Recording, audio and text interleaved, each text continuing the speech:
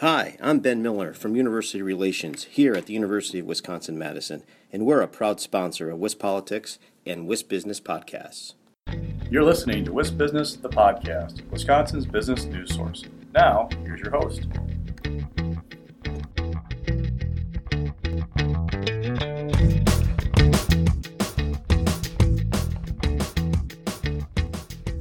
Hi everybody, this is Alex Moe here for WisBusiness, the podcast. Today I'm joined by Kevin Dwyer and Nick Myers, both part of the planning group for the nonprofit Draft Day, which is an event coming up in Madison, focusing on the nonprofit community in Madison, but also kind of the overall Wisconsin community.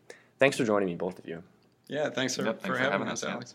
Awesome. So, Kevin, to start out, can you talk about what the nonprofit Draft Day is and maybe how it ties into the group that you're involved with, Where Is Care? Yes, so Nonprofit Draft Day is meant to be a really fun and exciting event where we bring together nonprofits from the community who are struggling to fill leadership roles, volunteer board positions in their organizations, and match them up with qualified volunteers, professionals who are seeking to advance themselves as individuals, but also make an impact and a contribution back into their own community. Absolutely, and I went a little bit through the website looking at some of the people involved. It looks like there's a lot of representation of the Dane County, Madison area here, but also statewide. There's some statewide groups, and I think the Fox Valley area is represented as well. Can you talk about who are some of the partners involved with this? Yeah, so we have a couple of agencies who partner with Where Is Care. So More Smiles Wisconsin, Chrysalis, Community Action Coalition for South Central Wisconsin.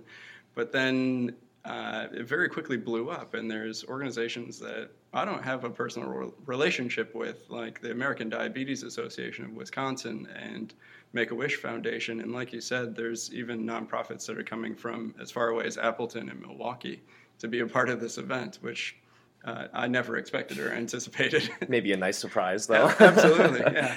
Great. So why don't you talk a little bit about how the team came together to put this event on? Yeah, so in the beginning, I was talking with some nonprofits, and that's kind of how I identified that there might be this need out there. And to test the waters, I posted on LinkedIn a message. I have this idea for an event, and it's to help connect people with nonprofits. Would anyone be interested in helping? And out of the woodwork came all kinds of people.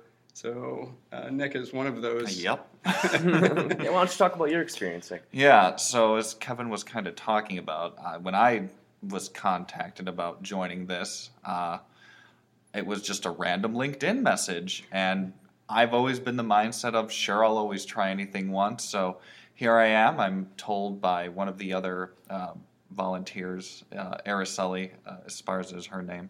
She messaged me and said, I'm a part of this event and I've been looking for people to help. Would you want to do it? I'm like, sure, without even really understanding what it was about.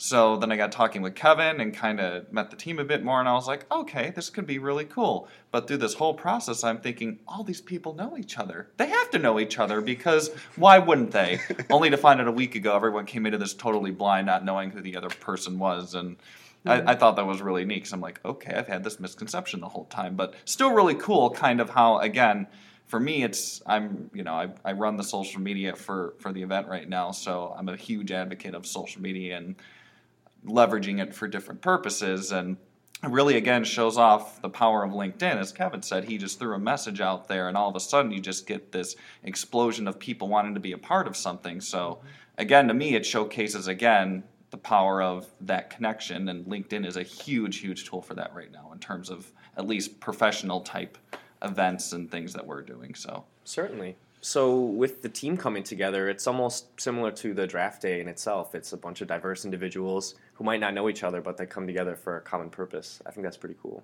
Yeah, exactly right. I mean, one might describe the group as ragtag if they weren't so good at what they do. I'm just amazed at how professional and organized the team is, and they don't really require any leadership or direction. They know what needs to be done. I've noticed that too. Yeah. That's great. Let's talk about the draft day. When is it, and who can show up? What are some of the basic details like that? Yep. So first and foremost, you can find out more information about Nonprofit Draft Day at nonprofitdraftday.org. We'll be hosting the event with the support of Edgewood College, at their Monroe campus on Saturday, January 20th, coming up this week at 9 a.m. to noon. If you're interested in participating, being a free agent, and getting drafted onto a board, you can register in advance or just show up on the day. Great. All right. Well, thanks to both of you for joining me here and telling a bit of your story. Be looking forward to hearing more about that event after next weekend. Thanks, Alex. Yep, thank you. You've been listening to Wisp Business, the podcast. Now, stay tuned for a word from our sponsor. Hi, I'm Ben Miller from UW-Madison, and we're a proud sponsor of Wisp Politics and Wisp Business Podcast. UW-Madison is one of our state's greatest economic engines, accounting for $15 billion in economic impact statewide. UW-Madison is working for Wisconsin.